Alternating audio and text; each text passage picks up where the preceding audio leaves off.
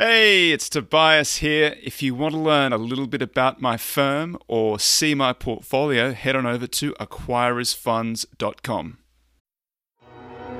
With supply chains becoming more complex, you need to stay on top of the latest logistics developments.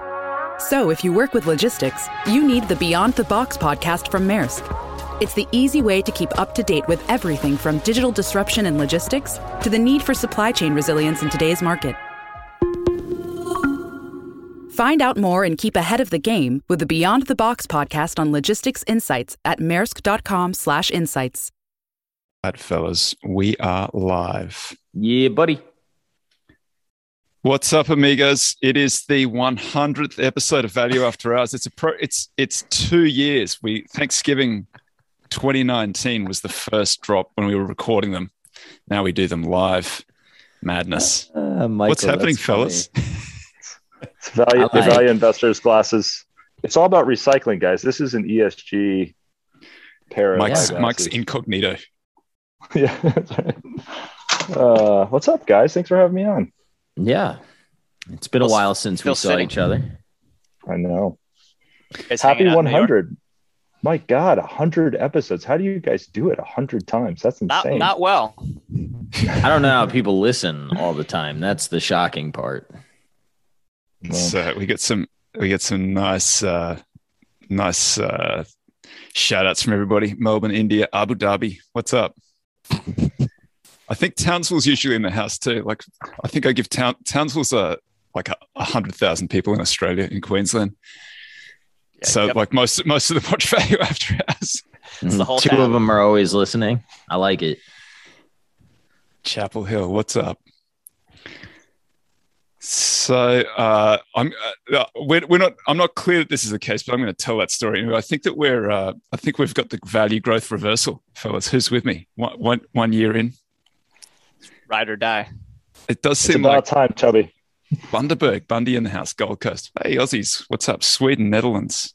There's Townsville. I wouldn't mind a reversal because I'm about 3 months into every day that I log in, just seeing a slow grind lower in the account, which is fun.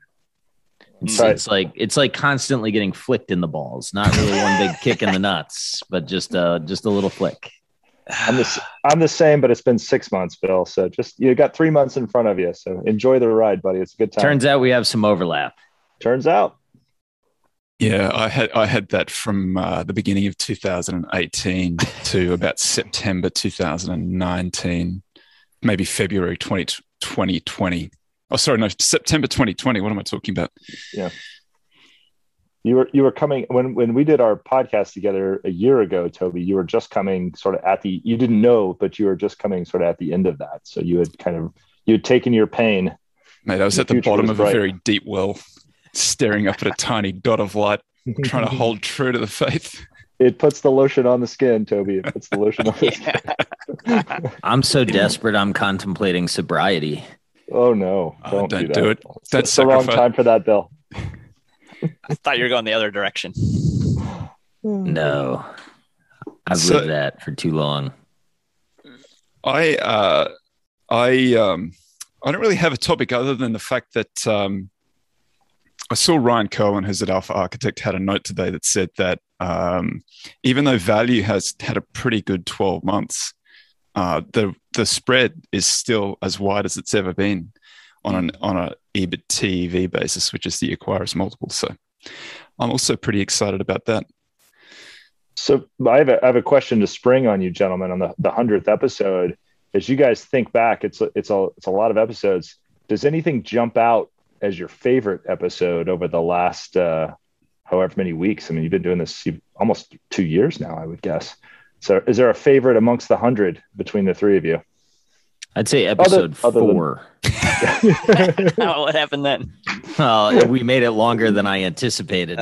It's been playing with house money since then. Yeah, pretty much. The first live one was pretty fun, I got to say. The first one that we dropped, the first one, because we recorded them initially and then I dropped one. The first one got dropped on Thanksgiving just because I was like, let's just see what happens if everybody's at home. And it went absolute bananas. It was much bigger than any other one that we had done to that point, that I had done to that point. And then I thought this might work. And then when we went live, that was also really fun. That was another one that sort of stood out. And so we've been live since March 2020. Did you guys realize that? Wow. Like the first live one was basically the bottom floor. Yeah. I'm not saying that we caused the market to recover, but We're not saying you all either. have to thank us, but we're also not saying that you don't. You dig? Most people think it was Bill crying on CNBC. It wasn't. That was not it. It was the. People have it wrong. Different Bill crying. I maintain that if you Tech. listen to his whole interview, he was saying that he was unwinding the hedges and buying, but I digress. Yep. To be fair, Bill cries a little bit. Bill cried at the Target general meeting when he got voted down too. Yeah. And the emotional. The big Herbalife short pitch, right? There were definitely tears when it was the grandfather Russian immigrant story. There's, sad story. I'm about to cry over Curate. Never heard of it. What's that? I met Ted Weschler last week. He's a swell man. Oh yeah, that's a very good How'd story. that happen? I was invited to the Liberty dinner thanks to Mike Mitchell on Wednesday evening. It was pretty awesome. Very cool room. Met Bill Nygren, very nice guy. Very nice. It was Look cool. at you, rubbing shoulders. Yeah, it was cool. With royalty. I was saying I met very Bill cool. Brister. Are They you? definitely were not saying that. They were like, "Who is this guy?" Were you wearing those glasses? That would have helped. No, I was not. But it was fun. Can you share what you asked Ted? Yeah, I was just like, how do you see Dillard's? And his short answer was study something for 20 years, study another thing for 15 years, put some pieces together, and you can make a lot of money. It's easy. It's really easy. Boom. Yeah. NFT right there. Boom. That's right. That's why you got to get interested in crypto. 20 What did he years study from now, you for never know. 20 years? I think that's true. He Retail? he followed Dillard's forever. And then What was the 15-year one then? I don't know that I'm at liberty to say until he wants to tell the story. Okay, But, fair enough. But it was another company that said something that he kind of had something go off in his mind. He was like, Dillard's is the beneficiary. Not gonna make it. Not gonna make it. Yeah, definitely not gonna make it. Put stuff together like that in your head just from reading, not gonna make it. Too long. It takes too long. I don't know that he didn't see. I don't think he saw some big buyback story, and then I don't think that's what he was looking for. It was more of a real estate idea. Okay, so cool. Yeah, that I don't know if you had ever told you this, Bill. That's my whole summer internship with Michael Price at MFP. The only thing he wanted me to do was analyze every bit of real estate Dillard's owned, and then research the Dillard's family. So you'd think that was 2003. You'd think I would have caught that trade too, but 17 years meant you were 3 years too early. yeah, not enough time. Not enough time. 18 years, just needed a couple more years. 2 more Don't years and it deserve would have to been make money yours. on it. To be fair, though, you could have said the same thing about Sears, right? Because there was that huge research. There was a 150-page research report on every bit of property that Sears owned. And I sold some puts in it that were just a monster yield that expired worthless. And then, of course, the whole thing went through the floor. So it doesn't always work. There was an article on it. Maybe it was in New Yorker or the Atlantic or Esquire. There was something, or Fortune, about how Ed Lampert, when he took over, that he became so focused on the minutia and the micro details of SHLD that to the point where he would create fake accounts for the internal office message boards and post questions to people and talk about himself in the third person. And he was so down in the weeds with give people iPads and then take iPads away. It's a fascinating read. And you'd think it was crazy, but I can tell you it's definitely not. I didn't see it at Sears, but I've seen it on the inside of companies. I've seen it happen before where guys come in from the outside investors and just go absolutely crazy. And when I read that, I owned SHLD at the time that came out, and I was like, well, I'm gone. So that's good. That's all I needed. That's it. That's the signal. See ya. And he did it all from his yacht. Yeah.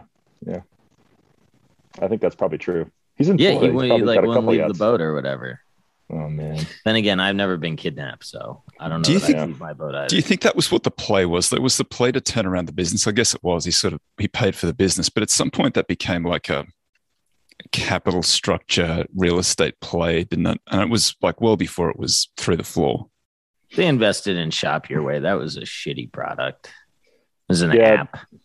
They merged. The initial story was that they were getting, I believe it was Kmart out of bankruptcy, and then he merged it with Sears for scale. And there was I'm digging deep. This was a long time ago. And that they were, there was a real estate component that gave you some downside protection. The problem was they were downside protection to zero. I like that. Well, he's still got the debt, right? So he's not.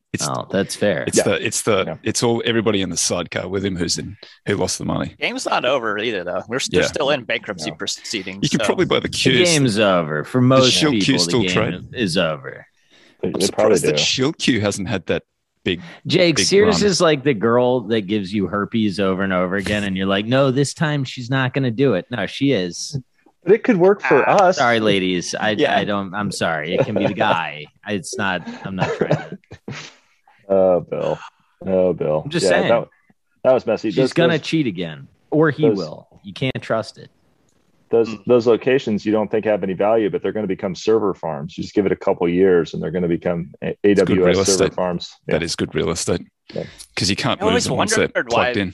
That would have been, to me, what seemed like the smart thing to do was to sell all that, as become distribution centers for Amazon and get that last mile. Like they have, they're within, I don't know, whatever, 90% of the U.S. population within, 10 miles or something insane like that. Yeah. To be fair, I think Seritage is turning out okay, isn't it? It ran for a little while. I don't know. I think Buffett had a chunk of that. It popped up in everybody's portfolio about 5 or 6 years ago. When Buffett bought some. Yeah, that's right. He bought it. He bought it personally. Yeah. Turns out Seritage is not doing okay. And it's gone. And it's gone. The 5-year chart is not. Well. Who would have thought? Who would have thought? Anyway, yeah, it was a fun weekend. We met a lot of people, and so it was good. The new CEO of QVC, David Rawlinson, is like a heck of a nice guy. We'll see if he's a good CEO. I really hope he is. I have a lot of money invested in it, but God, he is like the nicest guy in the world. I was just like, David, you're just great. Like I'd have you speak at my wedding. Like you're the nicest, like just well-spoken, thoughtful, nice guy. It was fun having dinner with him too. I enjoyed that quite a bit. And we had dinner with a Peloton bear. The guy who's been bearish on Peloton when it was mooning. Yeah. You remember where he worked, Bill? Bank of America. Yeah. Is it Bank of America? Yeah. I thought he was somewhere else. Like a sharp guy. Really sharp guy. My bad. BMO. My bad. BMO. Sorry. BMO. Yeah. He made the case that Peloton, the worst thing that ever happened to Peloton was COVID. And I actually thought that was a very good take. Like when I digested it the next day, I was like, I bet you're right about that. Why do you say that? So his whole thesis was that Peloton was new and different, and they were building it wasn't the bike, it was the culture that they were trying to build. And what you would want is just slow and steady growth. Just keep going. And he thinks with COVID, it was like a huge steroid injection into their, not just their business, but also into it stretched everybody so thin. And then they started thinking that this was like the new normal, and they didn't treat it internally as kind of a one-off. They gave the expectation that like, hey, this is it. We've arrived. This is what we do. Yeah. Then they bought Precor. And that he was basically like, if you took COVID out of it, he's like the business would be in much better shape today. But look, that's pretty good take. Different. Another COVID stock that reported recently that looks like it's doing really well is Zoom. You see they were up 72% revs year on year. Like fantastic year. They're like $340 million in revs. Incredible. Stock price nasty. I was going to say somebody was just talking to me today about this. Give us an update, Bill. Curious how that worked out. Curate is winning. That said, look, anyone that has heard me talk about Curate and owns it, don't come here. First of all, know what you own, but I would not be shocked if Curate has a 6 handle or a 5 or a 4 at this point. Like, I don't know why it stops. So 600 or no. Like I think it could be like a $6 stock. Like getting some capital back through that, aren't you? Yeah, well, that's the whole thing. I don't think the dividends are going to stop. So that's why I still own it. But if my job depended on short-term moves, I would not be owning that stock. Too hard. Yeah, we paid $10 last year, Toby, and we've gotten 7.25 back in 12 months. Not terrible. Is that good? I like that sort of de-risking. Not terrible. That'll work. Not we gonna got make it. we got a special guest knocking on the door. Uh-oh. Who is that? I've admitted him, I think. There he is. Shit. It's Ian Cassel. Oh, no. Ian Castle's got to come in. He's got to, without warming up. He's muted. Out of the bullpen right away. Bang. What's up? There we go. Look at him looking good. How are you guys doing? How are you, Ian? Doing great. How are you guys Mike, doing? you hanging or are you leaving? What are you No, doing? I'm gonna give Ian. There's no way. I'm so happy you guys put me on first because it's like I'm like the warm up. It's the worst. There's no way I'm hanging now that Ian's on. I'm like, All right, we're bringing in the righty. All right, one more time. All right, happy 100, guys. Happy Have a 100. good one, Thanks, man. Mike. Thanks, Mike. See you, Mike. Bye. Ian Cassel, man, you had a very good tweet the other day about this air pocket that microcaps hit. I thought that was very interesting. Yeah, it's something I think we see every year, but I think this year it's been more pronounced. I mean, I think every time kind of between this period when companies report Q3 earnings and the end of the year, you have obviously people selling for tax reasons, whether that's tax loss or tax gain. But I think also, especially in microcap, where I would say in general, the average investor is even shorter term focused than even the larger cap companies.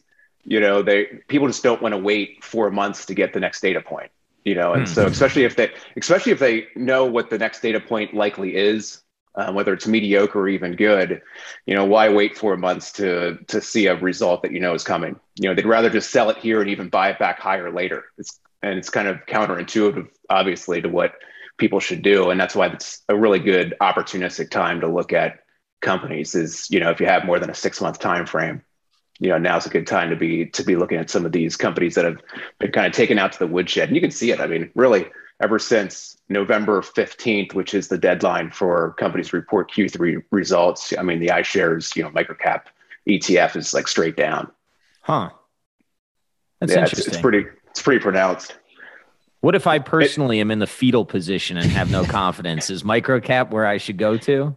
I don't know about that, but it's okay. It's fun. It's funny though. I mean, like when you think about it, it's excruciating for people to know that they could be sitting on dead money. It's like they would rather just have the money on the sidelines and just even buy it back higher after a Q4 result. You know, because then going into when you get Q4 results into Q1, it's an abbreviated time period. It's like, you know, 2 months. You only have to wait a couple months or 45 days. It's kind of the opposite effect where you have a lot of activity. There's a couple data points, bang, bang, and people get really involved at that point in time. Interesting. So it's the lack of liquidity means they trade down pretty heavily through Q4. But that's great if you know that that's going on, you can go through and hoover them up. Is that part of what you do? Yeah, I mean, it honestly is. I mean, I'm not, you know, I'm still susceptible to it as well. You know, my portfolio has things that are down over the last 2 weeks, you know, a lot, you know, as well. But, you know, I have a longer time frame than a lot of people. But I do find more like 8 months, not 6 months. Yeah, exactly. 6 months and 1 day, you know, something around there. But it is a great time, you know, because there's always a tax reason to sell something, you know, and then this on top of it, impatience. But yeah, how are you guys doing? How do you feel about? So, are you kind of growthy, small and micro? Is that fair to characterize you that way? Do you think? Yeah, I think it is. I think that's fair. You know, I'm primarily looking for kind of unique businesses that can sustain 20, 30, 50% organic growth rates that, you know, aren't selling Me Too products, not another, you know, the 1,000th company trying to market the same type of product or service a little bit differently, trying to gain share, but a company that truly has a unique product, you know, or service that, you know, I really just it's kind of two things I try to play off of. Number one is tailwinds, you know, trying to invest in an area that has a tailwind with it. And then number two, down to the company level, scarcity. I'm a big fan of scarcity of all forms. You know, trying to find those scarce businesses where there's not another one like it, you know, and specifically it's great when you can find one where there's not another company like it, but there's very few other public ways to buy a company like that. You know, so where you have this tailwind where it's only focused on a couple of ideas, that's ripe for price appreciation. You know, and that's primarily what I'm trying to find when I try to buy things, hopefully at an undervalued valuation that can get overvalued. And that's what I mean by that. Right. Do you feel like have you been tagged in this little growth sell-off? Has that impacted you, or you sort of they sort of trade idiosyncratically? No, I mean, I've been tagged in a few of them, here recently. We have a few kind of growthier positions that, are larger, I would say larger microcap, that have been tagged in that as well. In fact, I was just looking at it, I think between end of October and today, it's been, there's a few that are down, 20, 30% just in, 3 weeks, so, I'm feeling it as well. But when I see it, opportunistically. Turning Point was off like 30% in a quarter. That was like they reported and they dropped 30%. That was fun. I was like, okay, cool. That's fun. Let's get it. This is that kind of market where stuff reports and it's just down 20%. Yeah, it's wild. Zoom was down like 18 or 20 yesterday, I think, or is that today? And I've seen that with a few things reporting. Even Best Buy, which is more value than growth, has been. I had a big tumble. On the other hand, like Roblox is up 70% last month. I kind of wonder if we're seeing some of Mike Green's thesis play out. What's that? It just doesn't feel like there's a ton of active liquidity in certain places. And then it feels like there's a lot of there's just a lot of momentum out there, man. I don't know what it is. Maybe it's always been that way. Maybe I'm just waking up to it. I'm not sure, but things are moving hard right now. That chart that Charlie Bolello circulated that had all of the Jake just sent it through before. And Jake sent it through, and it was like it came out on the 19th, and like the numbers are all completely different since it came out because there's been such a sell-off. Oh, the growth ones. Showing some of those names down, like I forget exactly, but they're like down 70, 80%, some of those names. And even in the last 4 days, those numbers would be worse than that. This is why I haven't been answering the inning question for a while. I'm telling you, we stayed too long. We're all fucking hungover. It's no longer an inning. This is extra innings. People have gone home. I mean, you definitely see those kind of negative undercurrents. I mean, I think there was another article out earlier last week that I'm trying to remember who put it out, but it something to the effect of there was more 52-week lows, at least at a point in time last week, than there was during COVID. No kidding. Yeah, something like that. Like, so there's this undercurrent that's pretty bad, outside of the largest companies, Yeah, the breadth is troubling. Yeah. It's been shit for a while. This has been going on. I think it's continuing, and maybe some of the bigger names are getting headlines, but I said it, I don't know. I tweeted a while ago. It's a bear market. People just don't know it yet. It's like the top 5 names in the index are okay, but everything else is getting beaten up. But to be fair, I think value's been okay too. I think value sort of snuck through. Value didn't participate on the upside and then didn't participate on the downside either. Yeah, that's possible. As boring as it could possibly be. Yeah, it's been interesting. I was talking to somebody and he said that his buddies at a fund and pitched an idea. And the PM said, "Can you guarantee me it won't go down 30%?" And he was like, I cannot. And the guy goes, "Well, then we can't own it because there's certain names that if we buy it and they go down, we get fired. So we're just not doing it." I couldn't guarantee that anything wouldn't go down 30%. I think that's what's going on though sometimes, or like right now. I think people are. I think a lot of places are afraid of getting fired for owning the wrong stuff right now. You're going into 12/31, not a lot of time to recoup if something goes wrong. Got your kids have to go to school next year. I don't know. Therein lies the opportunity. Potentially.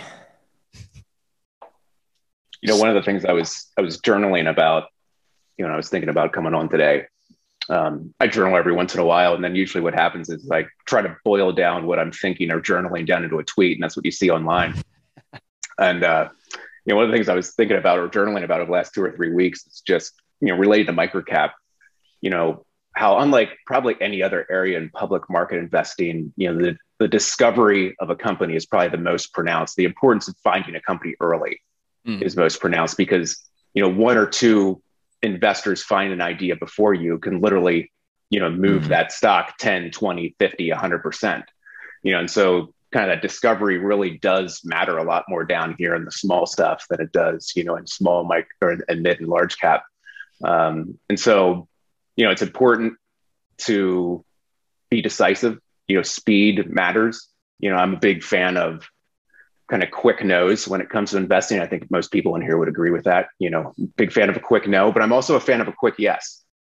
And I think the best buys are kind of always, at least for me, have been ones that were quick yeses. And, the ones that kind of check mark all those big boxes that you look for, a type of company, a management team, situation, and maybe the business connects with what you're going through or what you like, as well, for whatever reason. Does that mean that you fill up a full position size relatively quickly then as well? No, not at all. It's just that we actually had one of these situations recently about 3 weeks ago. We were looking at it and, a certain event triggered us to look at the idea. We started looking at it on a Thursday. We dove into it hard Friday, Saturday, Sunday, and bought a smaller position on Monday. And, we continued doing our diligence. And, as you continue to dive in, you add to it. I think, the interesting thing when you think about it is, the companies that you like the most are the ones that you like more the more you dig into them. And those are the rare ones, because quite honestly, if we're all being honest with ourselves, the more you dig into most things, the less you like them. And so, so usually it looks like me acting quickly to take on initial position. It kind of check marks those kind of first 10 big boxes that I have. And there might be 20 other boxes that need checked along the way. But as long as I can get to those first 10 being checked, it's reason enough to take on a position. And actually, when I go back and read some of my journals from what I was purchasing in the past, and this kind of goes back to what you're working on with Journalytic, Jake, is kind of going back to those previous decisions you made, kind of looking at what things you checked there and how did they perform, whether you bought them or you didn't buy them. And when they check mark the big things, at least for me, when I look back, I probably had a 70% batting average, and so that's enough for me to at least get my feet wet, in a position. I think it makes a lot of sense, especially in microcap where discovery is important to, in some ways, shoot first, ask questions a little bit later. Yeah. When it does check those things, I think it also gets harder kind of the more institutionally minded you become to act quickly, because, it's a lot more kind of cerebral to say you stuck to your process and did, due diligence. You stuck to your 86-point checklist and talked to management, suppliers, employees. You went on top of a mountain and meditated for 3 weeks without your device, before you became, got to a buy decision. Like out room. Yeah, exactly. And so that sounds smarter, but a lot of times when I look back at the past, it's those ones where I was able to get to a buy decision quick and, really dove in and liked it more and more and continued to average into a position, whether that was average down or up. Those are the ones that, I think about, and we, hopefully this will be one that we just took a position here recently, but that was kind of a real world example of one that we just kind of acted on quick. It'd be really interesting to see if your batting average improved as you got deeper into your checklist, or whether that actually added materially or not. Yeah. I mean, not everything, we had 2 of these types of situations in the last 12 months where we kind of layered into a very small position and then layered back out of it, because there was something that they either evolved in a way we didn't like, or, something just happened. But it's like the first few, sorry, dude. I was just going to say the first few points are why you want to own it. And then you spend the rest of them trying to kill the idea, right? So you always find the first 5 points, this is why I want to own it. And then the next, whatever it is, the 81 points after that are all the ways that you've been sunk in the past that you got to go through and try to kill it. And that's what makes investing unique, because those 5 or 10 points that are important to you and important to Jake or important to Bill, might be different than me. And that's what makes investing so fun. But I think there's some of those kind of quantitative type measures that check boxes, but there's also qualitative ones that are more personal, that you might find important where, I might not, or vice versa. You just feel like you've donated enough money to a sector and don't want to make any more donations. Exactly. Enough charitable giving in oil field drillers for me.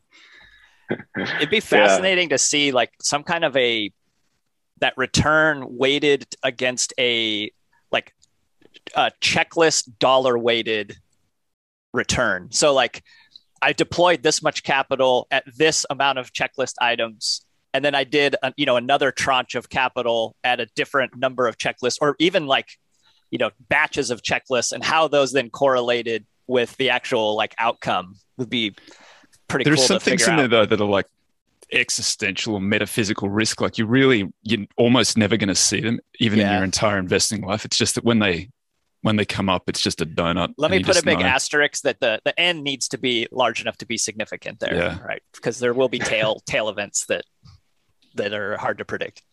It's really interesting because what I just think about, I've been doing this for 20 years, but so much time is spent rationalizing into good ideas instead of great ones.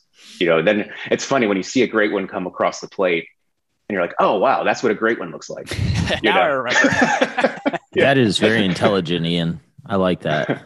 That's the difference between Buffett and everybody else, that he just sits there waiting for the great ideas, and he's figured out not to swing at the good ones. You mispronounced Munger. Sorry. Munger. Yeah, fair. We got another guest who's knocking on the door. Let's who could it be? Jason Buck connecting to audio. What's Gentlemen, congratulations. Thanks, Jason. Thanks, man. The big 100. So Jason got off a plane an hour ago and he's managed to get on. So many thanks. And I don't know what I'm doing here because I will be providing no value, but I already had technical difficulties because Mike now owes me a keyboard because I was listening to the beginning of the show. And when Bill brought up Curate and Mike goes, "What's that?" I spit my coffee all over my keyboard, literally. I was trying to caffeine up for the show, end up spitting all over my keyboard. So I'm glad everything's functioning. So happy to be here. So you're a vol maven. What's happening in the vol world? Is this crash leaking over into the indexes, or this sort of undercover crash? No, one, I feel like a maven wearing these glasses, so I appreciate that. How did you describe it before? Diva, even maybe. Yeah, it's like Ellen John meets Harry Potter, and I think Jake threw in a little, Golden Girls, Betty White. Yeah, it's little Dame Edna Everage for the Aussies. There'll be about 6 people who get that one. Yeah, I was thinking about, for vol space, I was thinking about, Bill was talking about the pain he's feeling. Try being in vol land from April 2020 to now. That's some serious pain being long vol. What we're seeing in general, like you're not getting, these little head fakes are not big moves. It's not really affecting, you're not getting that spike in vol, as the VIX index is non-tradable.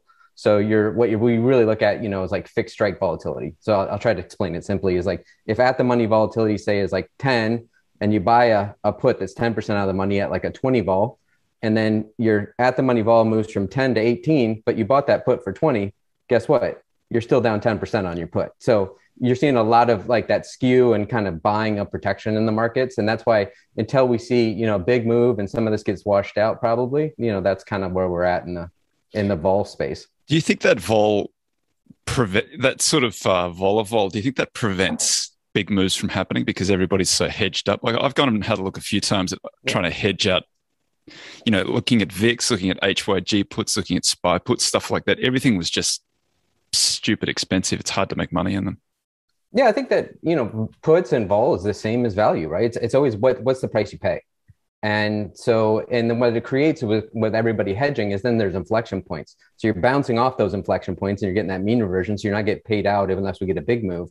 But if it breaks through that inflection point, then all hell breaks through, loose, and we have an air pocket there. So it's a little bit of both, right? You're having it so it's keeping markets constrained, and you're having mean reversion, especially, as everybody has protection on, as market makers are taking the other side of those trades, we're having the constrained market. But if it hits that inflection point and goes from a 2 sigma to a 5 sigma event, there's nothing to stop it there. So that's kind of what we're looking at. So after everybody wants insurance after the flood. So that's kind of what we've seen for the past 18 months.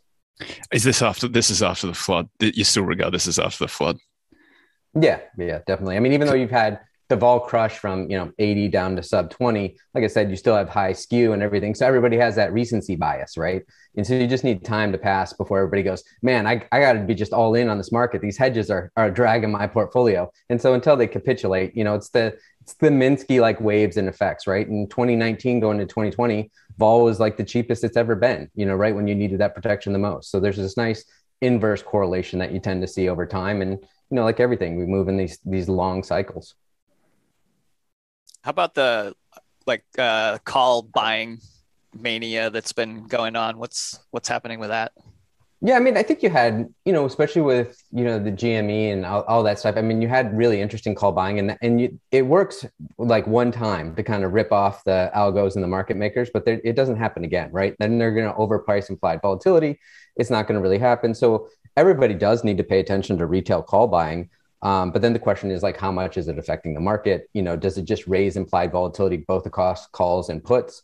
It's part of market dynamics now in an interesting way that, a lot of us go back to the, late 90s E-Trade and that favorite .com boom. And, we were trying to figure out how to YOLO calls back then, but we didn't have, an advent of the internet and we couldn't get together in groups and do it. So it is a market dynamic that's very interesting, but then what it's creating is more dispersion trades are back on, where you can short the index and go long single names. So if people are picking right, they can get some nice dispersion trades on. We had some nice dispersion trades going in this past earnings. It was really interesting on that long dispersion trade. So those are the kind of ways it's affecting the markets. But, I'm curious, did you guys start first or did the All In podcast start first? I don't care. What's All In? How's that? What's All In? I was just thinking about, Toby was talking about the value versus growth rotation. Yeah, I'm thinking, Sachs, you guys are value their growth. When are you guys going to close that delta? For listenership or just like general episodes? I think their listenership's like over 1 million an episode. So it's right. All In. That's the Chamath and those guys. Yeah, it's going to take us a while. Yeah, they've got. It's always going to be. They're always going to have the heat. Like they're talking about the popular stuff that all the retail guys like. We're not. We're never going to do that. We're always going to be. It's going to take us a while, or like 2 more clovers. No, I didn't. We're the redheaded stepchild. It won't matter. He'll do 5 more clovers and get all those fees. And I'll be here demonetized on YouTube. How many times can you ship it though, do you think, before folks are just like, no more? Like at some point, everybody starts playing busted SPACs, right? And then it's hard to, if you can get a SPAC in the market at a discount to cash, it's going to be hard to float one at a premium. Yeah, I don't know, man. I've seen a lot of stuff go on in my life, and I don't call ends to it anymore. But rates back at 5%, and that whole thing is a non-issue again. Well, so is the economy. So at this point, worth it to get the portfolio moving, whatever it takes. Yeah. What do you guys think about, historically, if you look back, there's a lot of correlate, like stocks and bonds become correlated again if we do see inflation and rates pick back up. But, we have so few instances of that. I'm curious if any of you guys looked at it. Yeah, I don't know so much about the correlation. There's a Jake pointed me to an article by OSAM that looked at inflation against factors like quality and value. And I read through it. And I probably need Jake to explain what happened in it. Oh, you would do that, wouldn't you?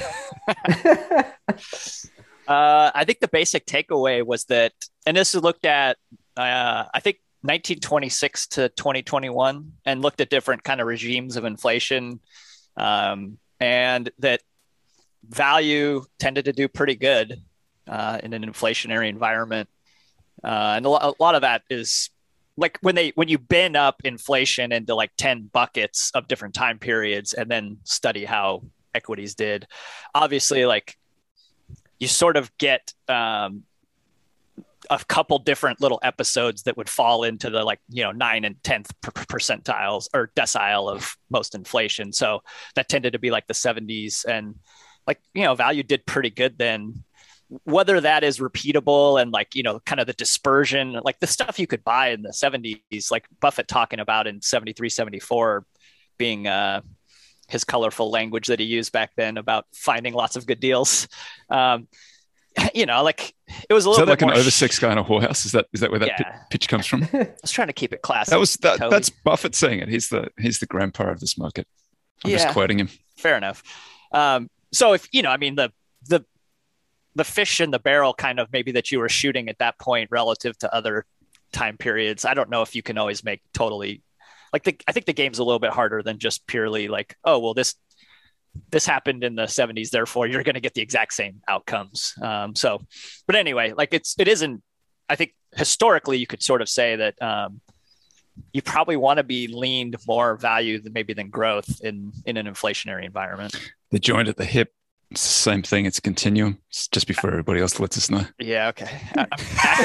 You want academic value, academic growth, whatever, let's. What do you think to have like a serious conversation with these glasses on? The thing I don't understand about that is like, and maybe I'm just wrong on this, but if value is like harder asset-based businesses, it would seem to me that inflation would hurt them more, unless they were priced such that they were forecasting the inflation too much and therefore they ripped. Then I would understand the second order. That's the problem, right? That's the problem with interest rates, like looking at the impact of interest rates, because you have the impact on the underlying business, which is negative if you've got a whole lot of debt. But then you have the impact on the multiple, which, also that should be negative. I don't know why that necessarily benefits value over growth, but it does seem empirically some evidence for it. You look at something like Datadog or whatever, it's going to outgrow whatever inflation is. Like these hyper growth names, the multiple will compress, but the growth should, unless inflation sort of runs for multiple years. And I don't know, then somebody in the chat's probably like, Bill's dumb. Like, no way. They're going to cut back IT budgets. I don't know, man. I'm not that smart. Well, it depends on your ability to price, right? I mean, if how much margin can you maintain and what kind of pricing power you have? I just think the thing that's so hard is I was listening to Space yesterday and this dude was talking about selling cars. And he's been in the car business forever and like he just can't get cars and he's a dealer. And, he specifically, but I hear it a lot, was like talking in hyperbole. He's like, used car prices aren't going to stay high forever. And it's like, well, yeah, I don't think anybody is saying forever, but like 5-6 years, this could take a long time to work through. I don't know. Ian, when you're selecting like micro caps, do you think about like global macro issues with like inflation, deflation, et cetera, or you just try to have a broad panoply of micro caps and hopefully it works out okay? Yeah, you summed it up, Raw. No. Yes, that. Yes, that's right. No, I mean, I do think about a little bit, especially as we get into, where currency actually becomes, you think about a little bit more, like we're getting more and more active into Australia. So you're buying these Australian, listed companies and obviously in Australian currency. So, what I really try to do is kind of what you just described, where you're trying to negate out some of that risk just by finding high quality, high growth situations that can hopefully outgrow and, get a higher valuation just through all of that. But it is something that I've been actually had this conversation with Michael, analyst that works with me, just a couple of weeks ago. I just want to shout this quote out from David Kirkby. Another one of Buffett's gems: when the brothel burns down, even the pretty girls have to run out. I haven't heard that one before. How has Buffett not been cancelled? You guys. Yeah. He says it with a smile and he's an older gentleman. I have a question for you guys. You guys are smarter than me when it comes to a lot of things, most things. One of the things that we see in microcap quite a bit are a lot of these momentum kind of microcaps where a hot headline will just rip the stock. You'll have this 50 million market cap company, at $5 that has 10 million shares outstanding that historically has traded, 10,000 shares a day, put out a headline that for whatever reason grips Robinhood or grips somebody. And all of a sudden it trades 100 million shares, it doubles the stock. And I'm just like, where is this? Okay, I can understand maybe where some of the buy volume's coming from, but I'm actually more interested. Volume come from? Yes, yeah. Exactly. Yeah, I'm more interested in that because I'm like, okay, this is something that it traded 20x the amount of float in the stock, and it's only up 100%. it just doesn't make any sense. Like, is it retraded through the day? Is it day trade? Is just like buying and selling through the day? I have no idea. Because that would be my guess, that just for whatever reason, the party just moves to that stock for the day and everybody trades it.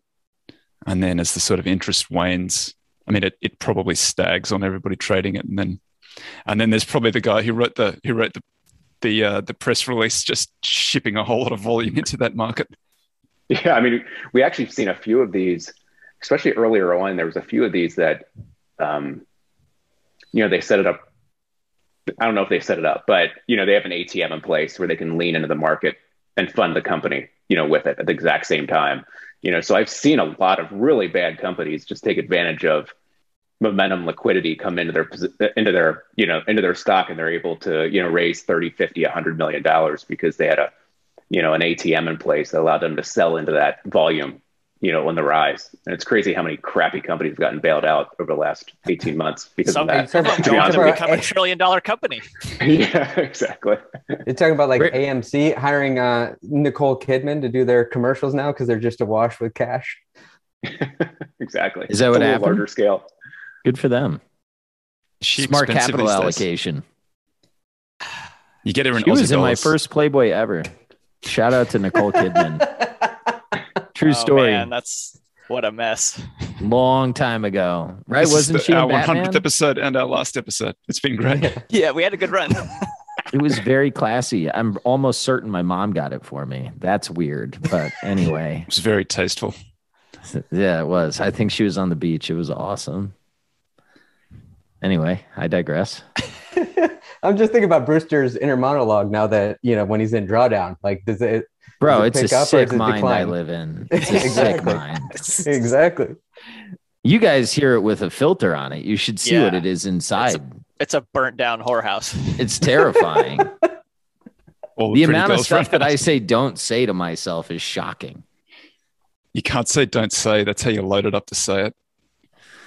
Okay, I'll just say forget it. It's just sitting right at the front of your mind, ready to go. That's fair. Hey, Jason, it's great. It's great having you on. It's good having someone who can actually ask questions. You're a really good interviewer. You should. He should consider doing it. You should start a podcast. Unlike me, I just sit here in silence and stare. But That was a good question. You're here to answer questions about microcaps, and the one that I keep on getting is give us the Aussie names. Don't do that. Don't do it. yeah, I'm just jealous of you guys because I think Corey and I probably put a pause on our podcast, our YouTube show. I don't even know what you call it, after like 23, 24 episodes. Because, man, it's brutal every week trying to churn out ideas. At least you guys can bounce ideas off each other live. So I guess that keeps it going. Well, you guys have actual production value. That takes a lot more out of you. Ian, do you watch Pirates of Finance? I have. I've watched a couple of episodes. They're really well done. Cracks me up. I had no idea Corey was such a crypto degenerate until I found that. Or he was going to be on. It's just he's traveling or something at the moment. He moved on from quant stuff to just full on trading crypto Degeneracy stuff. It's awesome. I love it. Yeah, well, he's not here. We could talk about him. Yeah, he's just like he's living on a crypto island like Moondog, just living the dream and telling me about floor prices on all kinds of things. I'm like, dude, I don't even know what you're talking about. Or he's got the ARBs. I do actually know. Corey identified all as ARBs. He was the one telling me about how much money you could make ARBing them a long time ago. I don't know. Does he do that, Jason? Do you know? Not as much because that trade comes and goes. And shout out actually to two quants, Moritz and Moritz, is that's actually I think where he got the trade from as well. They've been writing about it for a while. But you're waiting for that yield to kind of expand. So you're playing the expansion and contraction of the ARB between like the futures and the actual prices at different exchanges, or you can play the perps and play that difference. But you're trying to kind of perpetual swaps. So it's like you can have an inverse swap that's perpetually updated at even on a 4-hour to anywhere to 48-hour basis. So it's a way of trading like perpetual futures that you can have on different exchanges. Ian, can I write this up from Microcap Club? Can I write up like microcap crypto stuff? Well, the thing with crypto, and unfortunately for us, it's like we wanted, obviously we're, TradFi guys. And I think, even speaking of which, we all just learned that word 3 weeks ago. So I'll just throw it out there is that, with crypto, it's like TradFi is like BoomerFi. Exactly. You have to, in crypto, you learn a new language like every week, it feels like. And so we were trying to put out a lot of episodes, primarily on TradFi, but then it was so boring in the markets throughout this year, kind of a lot of quiet and a lot of lulls. So then we end up, the most exciting thing for us was crypto. But we didn't want to turn into crypto guys either. So hence the pause. How would you characterize yourself, Jason? I think of you as vol, but you're broader than that, aren't you? Like global macro eventually. Yeah, I was trying cockroach. It's cockroach. I was trying not to be a Brewster. I was going to be like, that's not. I didn't say that in a disparaging way. No, explain, Jason. Oh yeah, sorry. So we a lot of people think of it as a long vol guys, but that was the first fund we launched, was long volatility. We used an ensemble approach, but the idea was retail didn't have access to protect their portfolio. So that's why we built that first. But it was in the guise of, we were always going to build a total portfolio solution. So in September, we just launched our cockroach portfolio. And the idea is, it's very visceral, but the idea of a cockroach, right, is we want to maintain our wealth for multiple generations. And so the idea is we pair global stocks, global bonds, long volatility, commodity trend managers, and a little bit of gold and cryptocurrencies for that fiat hedge. And so the idea is rebalancing over time allows you actually to get on the value of each of them as you're scale trading the equity curve of all the world's asset classes. And the idea is we created the least shitty portfolio. I'm not trying to be smart or outdo anybody. I just want to efficiently, compound my wealth over time with as little drawdown as possible. So I reduce that volatility tax. And so that's why we created the cockroach portfolio. So we're pretty profligate, and we invest in basically all of the world's asset classes. It kind of reminds me of like Harry Brown's permanent portfolio a little bit, but just updated with some new tools that are out there. 100%. Couldn't say it better. Like I'm a huge fan of Harry Brown, huge fan of the permanent portfolio. And I like to think if he was alive today, he might do it similar than to what we did. So the only difference is we use an ensemble approach with active managers, but we also, instead of cash, we use long volatility. And instead of gold, we use commodity trend advisors. We just feel that's a better solution. But otherwise, it's definitely a ripoff of Harry Brown's permanent portfolio. And I say that with great pride. Bill, I got a question here. Did you think that Liberty Investor Day was too denigrating of investors asking detailed questions? Why is it so bad to understand how many races Flonk might do in a year? Maybe hiding something. I mean, I don't think they're hiding something. I think they're just tired of answering the questions. Why is that? Because COVID's making it so hard to run races, or what's happening? No, I don't know. I think that they're probably just tired of answering the same questions over and over and over again. And I think that their opinion is probably, if you follow these stocks, you should be able to read documents. But I also understand why people wouldn't like that. And I also understand why there's some questions about recent stock performance versus 5-year stuff. Look, I like the IR team a lot. I like those girls. I think that they are an example of what women in finance should be doing, and I think or could be doing, or whatever. I don't know. I just have an immense amount of respect for them, and I think it's awesome that it's predominantly women. So it's hard for me to say anything negative about their IR team. Call me biased. I'll own it. Are they doing lots of? Are they doing all the races this year, or have they done all the races? I don't know. I haven't followed. I don't know how many. I mean, they got the Miami race coming up, which is not Miami. I won't know until the documentary comes out. Well, they were joking. Like, everybody asked them, for guidance on how many races they're having in 2023. I think they get a lot of the same question over and over again. And, they use these convertible exchangeables, and that creates a lot of questions, and some of that's on them. And I do understand them saying, like, after, 20 years of doing this, you guys should have it figured out. The truth is probably somewhere in between. I got a question here. This is kind of for everybody. Bill's opinion, so much pain under the hood of the index. Is this the end of high growth tech? No. Let's go round. Because we got some growth here. I think that. What are we asking? Are we asking, have the valuations peaked for like 5 years, or are we saying, like, has high growth tech as the industry, like, I mean, it's just going to continue to eat shit. So, well, how do you feel, Ian? I mean, I think Bill said something smart there. Obviously, I'm more growth centered. I think the types of companies I'm in are a little bit, I don't want to say isolated, but, I kind of look at them at a micro level. These are businesses that I think can, 2 or 3x over the next, few years or 5 years, whatever it may be.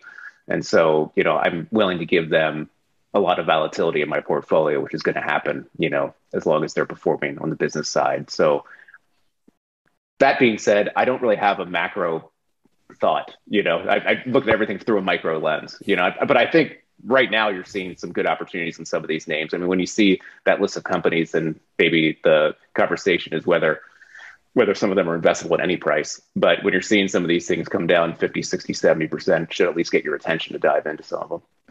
I saw a good research them. Tweet from Joe Frankenfeld, which is sort of something that I think that we've discussed a little bit, but interested to get your opinion on it. That he looks at growth. He's interested in owning businesses not that have a very high rate of growth, but have the optionality in them. He wants that. Is that how are you approaching it like that? Yeah, I mean, I think that's definitely part of it. I'm primarily looking for a business that has a product or service, or a few of them, that can kind of grow through any market environment. And I think, for me, trying to find sustainable multi-baggers, a lot of people focus a lot on the buzz potential of it, the potential of it, where I kind of invert that, and I want to find something that can survive through the worst of times, a business. And so I think the only way that you can find a company that, can go up 5x and 10x and sustain it is a business that can survive through a COVID environment, can survive. And so a lot of my kind of the 10 things I look for, probably half of them are focused on survival, not necessarily growth. And then maybe the other 5 are focused on the growth side. So yeah, I mean, I'm finding myself more and more into, I was just looking at it yesterday, we're probably 60, 70% focused on kind of medical technology type areas right now. And it's not because I sought out to be healthcare focused. It's just because they have a lot of qualitative attributes that I just described that are still small and micro, those types of differentiated products that have an IP, a moat around them that can sustain that type of growth rate, that have, 70, 80, 90% margins, profitable, a validated platform, attacking multiple verticals. So it gives you that optionality. Like you said, and a balance sheet that can endure even through a COVID environment like we had 18 months ago. And you just have to accept that volatility, in the short term to get the long-term reward, as long as that business is performing. I find that the only time people use the term, except for Jason, volatility, is when we're talking about going to downside, not upside. Yeah. Everybody loves upside volatility, right? Yeah, exactly. That's their genius. That's their smarts. It's not upside volatility. I saw a tweet yesterday where a guy said, I'm not looking for 100 baggers anymore. I'm satisfied with 10 baggers. And I thought, me too, brother. Me too. Just going to be restrained, a little bit more conservative. Just go for the 10 baggers. Ian, did you ever follow Regeneron when it was smaller? I wasn't following it back then, but I've looked at it just as kind of a case study. Yeah, it's a cool company. It is, and it's also kind of an example of something that I think that stock went next to nowhere for, was it 15 years? Really didn't. Then all of a sudden it just went, and that's what you see a lot, obviously, in medical technology too, where everything just takes 5 years longer and $50 million more dollars, and then usually by that point in time, the current shareholder base is left and nobody's around to see it transition to a growth play because everybody's forgotten about it. They get tired about it. And so that's what we find in even Australian markets too, and other places. We love to find ideas where the domestic investor base has left it because they remember it for what it was and not what it could be. They don't have open-mindedness enough to see that transition that's happening. So you have a 3-6 month window where you see kind of inflecting financials, proving out the thesis where no one's really there to care.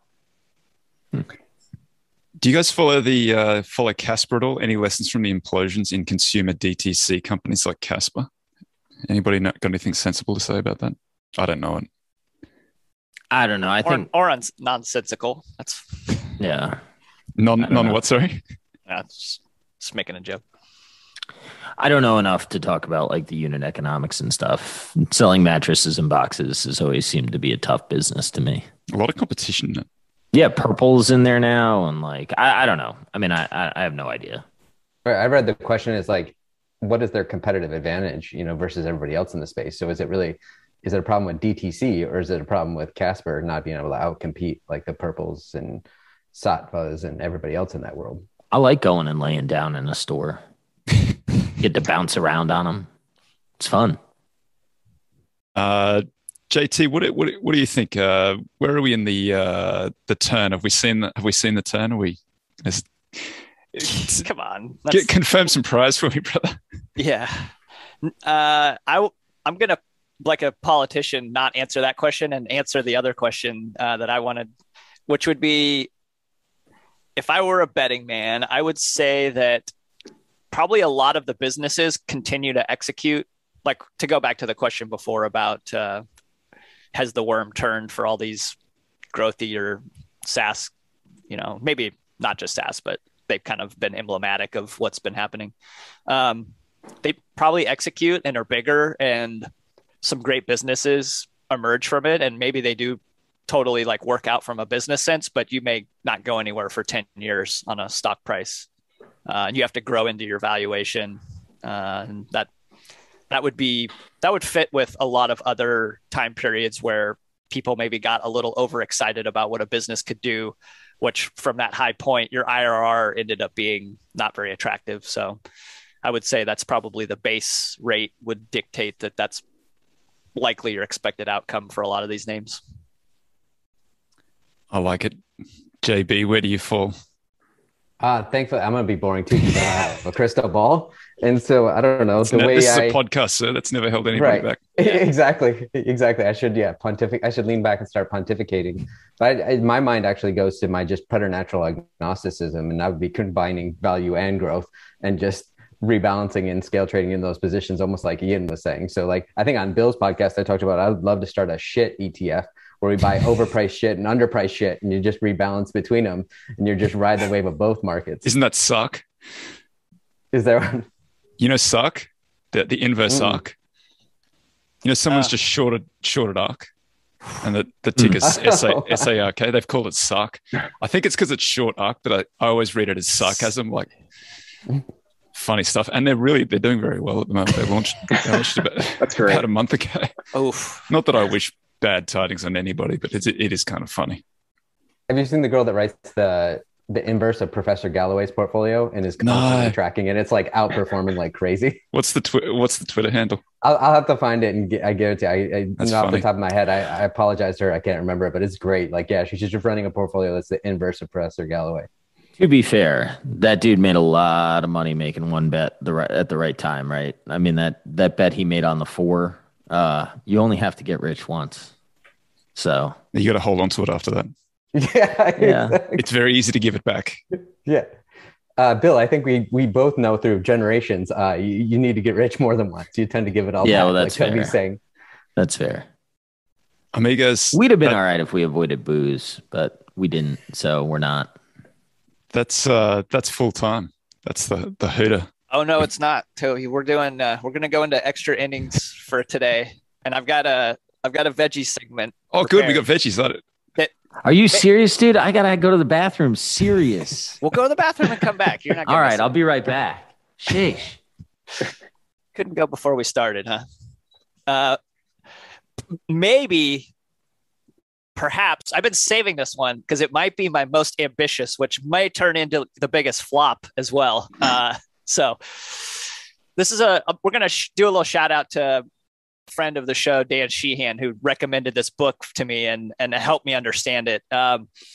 So there's this book called 1,000 Brains that just came out like this summer. It's by Jeff Hawkins. And I was kind of surprised to see that Bill Gates yesterday put out in his like 5 reads for the holidays or whatever. This was one of the books.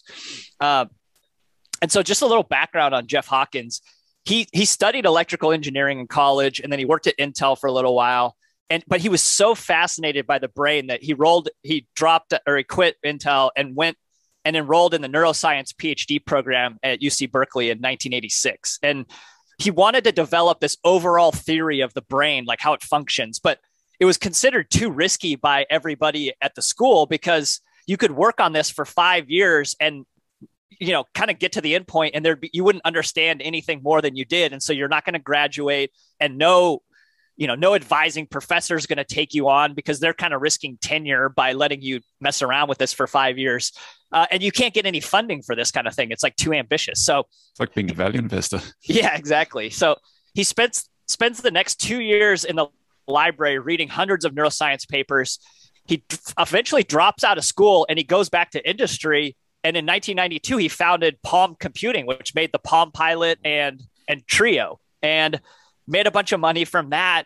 But his heart was always on figuring out the brain. So he left Palm to go start this Redwood Neuroscience Institute in 2002. It's like a privately funded neuroscience like research, and eventually he moved that into UC Berkeley, who all of a sudden now they do want a theory of people working on theory of the brain, and he started a private research company, and for the last 15 years he's been working on trying to solve the brain. And this book is basically like the write-up of all the research that he's learned in the last 15 years. So we're going to go into a little bit of neuroscience and the brain in general, and maybe draw that actually eventually get back to like Charlie Munger and the lattice work of mental models if I can. So a little background, like when you look at the structure of the brain, the old brain, it really grew by addition. Like the early nervous system, were just these sets of neurons that ran down the backs of tiny worms, and they allowed movement, and really they were kind of the early predecessors to our spinal cords. And the old brain is responsible for movement and breathing and eating and sex and your reflex reactions, and it contains dozens of organs that all have separate functions, and they look distinct in their shape and their size, and they're all clearly linked to our basic survival. But we should preface all this by saying that like we're still really in the early stages of understanding the brain. Like we just understand a little bit how a worm's brain works, and they have like 300 neurons and we have like 86 billion. So if you stop to think though, isn't it wild that this 3-pound lump of cells in all of our heads is the only thing in the known universe that even knows that there is a universe? Like, how insane is that? I find that to be just wild. So let's talk then about the neocortex, which it's very different than the old brain, and it actually evolved much faster. It looks homogeneous, the neocortex. It's like this cover that kind of sits on top of the old brain. And, if it wasn't all folded up to fit inside of the skull, if you kind of like ironed out the neocortex, it'd be about the size of a dinner napkin. And all mammals and only mammals have neocortexes. So it's about 70% of your brain, the volume is the neocortex. And it does have regions within it that perform different functions. So like, vision is kind of in the back of your neocortex. And it's wildly complex, the neocortex. So under 1 square millimeter of neocortex, so just like a tiny little bit, like which equates to about 2.5 cubic millimeters. Sorry, one square millimeter of neocortex and 2.5 cubic millimeters. There's roughly 100,000 neurons in that, 500 million connections, which are called synapses. And there's several kilometers of wiring that are called axons and dendrites. So imagine trying to stuff miles of wiring into basically the size of a grain of rice. And that's what's happening inside your neocortex. So what's crazy is that the old brain and the neocortex they're like roommates. They have to work together to get things done. And the neocortex doesn't have direct control over anything. So you can't make your muscles move using your neocortex. Your consciousness basically in your neocortex sends a signal to your own brain to move your arm or to do something, right? And so Jonathan Haidt, who's a psychology professor, researcher, he has this analogy that he calls like the elephant and the rider. So like your old brain is kind of the elephant and the rider is your neocortex, like kind of your newer brain. So, you can imagine holding your breath and that's your neocortex, like saying like, okay, I'm going to hold my breath. But eventually like the old brain takes over and goes like, no, I'm taking back over for survival. Like I need to breathe right now. If you're out of the game, neocortex. And obviously like that happens in a whole bunch of different ways, like your neocortex giving you impulses for survival and maybe crowding out your, picture Bill with his Nicole Kidman Playboy. So one thing that's always puzzled researchers is that there are different regions of the brain, are associated with sight and hearing and touch and language. And yet the neocortex looks the same. It's homogeneous, right? Like if you ironed it out, it all looks the same. It doesn't have unique structures like the old brain does. And it's like Mother Nature copied this same basic circuitry over and over again inside the neocortex, which is actually, it's much more efficient from an evolutionary standpoint. If you imagine kind of Peter Thiel's 0 to 1 versus going 1 to n, like the old brain was kind of 0 to 1, but the neocortex is sort of 1 to n, like stamping out this same circuitry. So Jeff Hawkins has this interesting theory that sort of explains why that might be. And what he says is that the neocortex is roughly 150,000 of these stacked, what he calls cortical columns. And these columns receive input from our external senses. And so like, for instance, like in a mice, there's one cortical column for each whisker that like as an input into the mouse neocortex. We can't see these columns within our own neocortexes, but under any microscope, but the columns will respond to certain parts of your retina or a patch of skin, and it will see it light up when that gets triggered, right? So the basic function of the cortical columns is really to make constant predictions about the world as we move through it using models. And so Jeff says in the book, with each movement, the neocortex predicts what the next sensation will be. And if any input doesn't match with the brain's prediction, this alerts the neocortex that its model of that part of the world needs to be updated. So the name of this book, At 1,000 Brains, is like Hawkins' conclusion that these cortical columns actually operate sort of in parallel on their own and make separate predictions about what kind of the next sensory input will be for that cortical column. So kind of in other words, each column functions as its own separate learning machine. It's almost like you have 150,000 brains inside of your neocortex, making models of the world and working kind of autonomously. And so the implication of that is that your perception, like what it is to sort of feel like being a human, is the result of like a democratic process of these brains voting as to what reality really is. Like it's stitching together reality from 150,000 columns. So this is like kind of why priming works like psychologically, is because it's preloading some prediction into your brain. And so like, I think like all magic is sort of based on this. Like, the musician or the magician will give like some kind of get you looking at a certain and I'm expecting a certain thing. And then when it doesn't happen, it's like, whoa, that's a surprise for your brain. And like, if you kind of take this a little further, like it's possible that persuasion might just be sort of the selective turning on and off of cortical columns inside other people's brains. And I kind of couldn't help but wonder if like maybe this is why Montessori education works particularly well, is because it gets the young kids using all of their bodily senses as opposed to just sitting in a desk and staring at a whiteboard and listening to the teacher, right? Which is sort of only like a single modality. So if we just kind of summarize all this, the old reptilian brain is running basically like survival software. Our new mammalian brain sits on top of that and is creating mental models and linking past stimuli with outcomes and then making predictions about the future. And then it sends the instructions, like once they've all voted as to what reality is, it sends instructions to the reptilian brain to execute movement or your actions or your thoughts. So what maybe one of the implications of this that's really powerful is that, our old brain was all about survival and procreation and really sort of like Richard Dawkins' selfish gene. But our new brain, so that for the first time in billions of years of biology, has the power to defy that impulse of those selfish genes. And so we kind of get to decide our future. Do we want it to be driven by these old processes, which were like natural selection and competition and survival of the fittest? Or would we prefer our future to be driven by intelligence and like a desire to understand the world that the neocortex has? And like, this is the first time in 4 billion years of biology that there's been that fork in the road to decide. And so to maybe try to tie everything back to Charlie Munger, like we're learning mental models, and we're arming our cortical columns with hopefully like these helpful understandings of how the world works. So you get better predictions, the better the models that you have that you're loading in, and the more of them that you have. So they will then hopefully like vote better as to what reality is, and then therefore like how closer you are in your perception actually approximating the reality that you live in.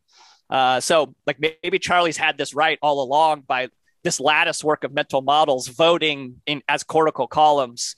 But I don't think he's ever said that before, but I would be curious what his take is. And I know he's listening because he's one of the 10, assuredly. So anyway, that's one very interesting idea of how the brain might work. 2 quick thoughts. I should be a quant, and Nicole Kidman may have never posed for Playboy. Oh my God. That's interesting, JT. I read a book. When I say I read a book, I had a look at a book. I went through all the pages of it, and I read all the words, but I don't know how much of it I read. There's a book called The Master and His Emissary, which I've spoken about a few times.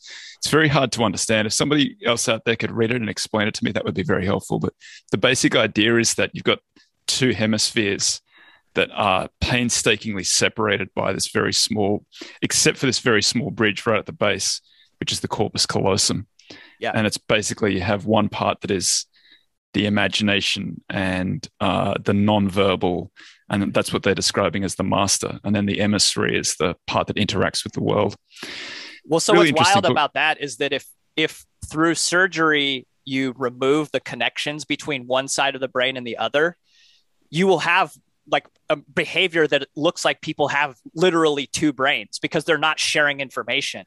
And therefore, like, it's almost like they're voting on one side and voting on another. And like one will know certain things and then one will not know other things. And it's like, it's an insane, like just absolutely insane outcomes that then emerge that sort of support the hypothesis that you do have like multiple voting brains.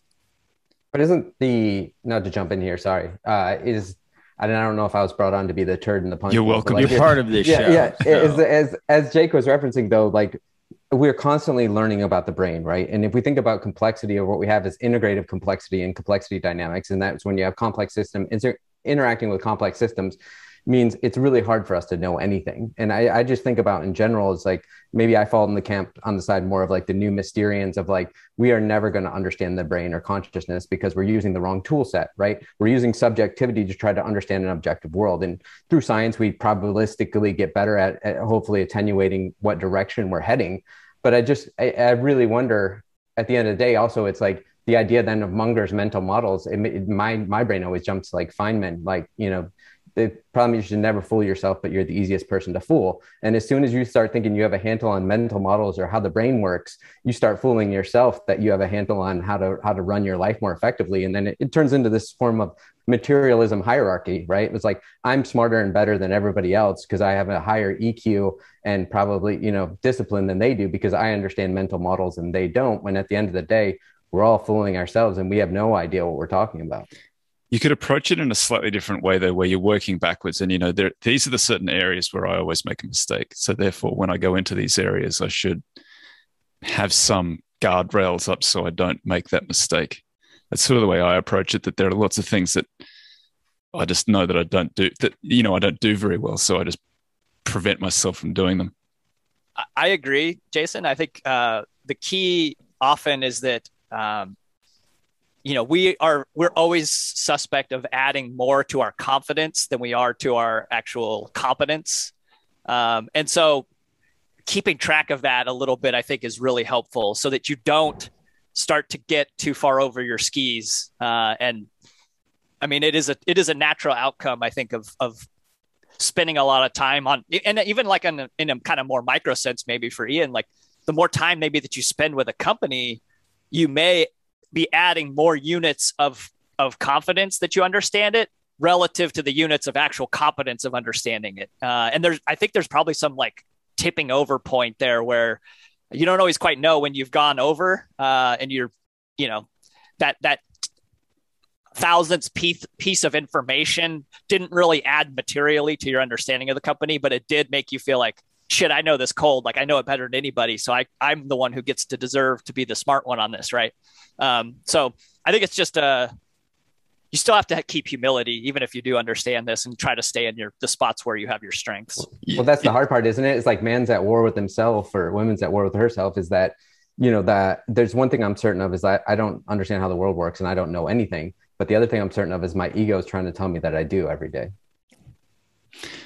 I mean, one way is just to, you just limit your position sizing. So no matter how confident you get in a position, you're just automatically saying, I don't know it any more than this. 'Cause, you can work that problem where you do the weighting, the Kelly weighting, and you can see how big you should be. You think that you should be sizing some things, but then if you build in everything else, the sizings go way down. And I think, if you build in every asset in the world into a portfolio rather than every equity in the US or equity under consideration, then sizing goes way down. And I think that's one way of sort of controlling yourself when I'm an expert in this thing, but I can only size it up to 3%. So therefore there's like, I've from the outside explicitly said there's a limit to how much I can know. Yeah, even with Kelly though, it's a Luddic fallacy, right? Because it's an open loop system when we're trading, and we don't know what the spectrum of outcomes are. So even that's like guessing at it, because it applies to games of chance where you have known probability. So even Kelly sizing, we still don't know. So it's like I'm just turning this all over to computers. I don't even know why I do this. I really don't. I said it the other day. I was like, I'm just going to factor myself in public markets and go do something else. But also, I wonder, Toby, I thought about that too. When you're talking about like Kelly sizing and everything too, is like the other thing where Kelly finally outperforms in general is you need 500 to 1,000 iterations or rebalances. And so I really wonder if you're a discretionary value manager, let's say, you don't have enough sample data set. Like, let's say you have 20 to 30 positions and you're not turning those over a lot, but let's say 20 positions over 50 years, you have 1,000 positions, but maybe due to turnover, you maybe have 200 to 500 positions. I don't know if that's enough sample or data set to think if you've outperformed or underperformed, and if you're just betting on Lady Fortuna shining on you. Well, I've built Monte Carlo. I've got one Excel spreadsheet that I can send you that's got Monte Carlo of exactly that, and it's got one that runs out to 1,000. And the number of times that the 1,000 underperforms the others is like almost. It feels like it's, you can run it repeatedly every 5 seconds or something like that, and it underperforms, repeatedly doing that. So that's exactly right. I mean, I don't use Kelly. I just rebalance back to equal weight. But then I just think that people who use Kelly should understand exactly those things, that you want to size it way down to where you think much, much smaller than you think. Well, and implicit in Kelly is that it's the median geometric return. So you have around that a big potential. So when you run 10,000 iterations in a Monte Carlo, that's just the median one that Kelly is giving you. So it can go a lot of different ways on you and get ugly much faster than I think people appreciate. Martingale and Double or Nothing, they blow up pretty quickly, by the way. Half Kelly is all right, but you never participate on the upside. Right. Half Kelly then will truncate that. But it's not optimal because it's not enough gain for the vol or something like that. Like that's the argument that I always hear, that like Kelly is optimal vol is optimal return for risk. And so half Kelly, like they said, cuts your volatility in half, but it should cut your return further too, because Kelly is literally optimal. But as Jason points out, you can't get there in the real world because it's not a closed mechanical system. It's not blackjack, and it's played in parallel, not series. Sorry, I got to jump, but it's been a pleasure. Happy 100. Congratulations. Thanks, Steve. Thanks for the glasses. Thanks, I'm going to wear these out in public today. You should. Should. I think we'll shut it down unless anybody's got anything else they want to add. No, I'm just sorry to Nicole Kidman. It was a good memory. It was just a false one, potentially. What a shame you had to end it. Where were you storing that one? In a bank. Reptile brain, yeah. Yep. Thanks, Bill. Thanks, Jake. Thanks, Ian. And thanks, Jason. It's been a fun run. Let's hope we can get a few more in until the wheels come off. Happy Thanksgiving, guys. Happy Thanksgiving. Happy Thanksgiving. Happy Thanksgiving.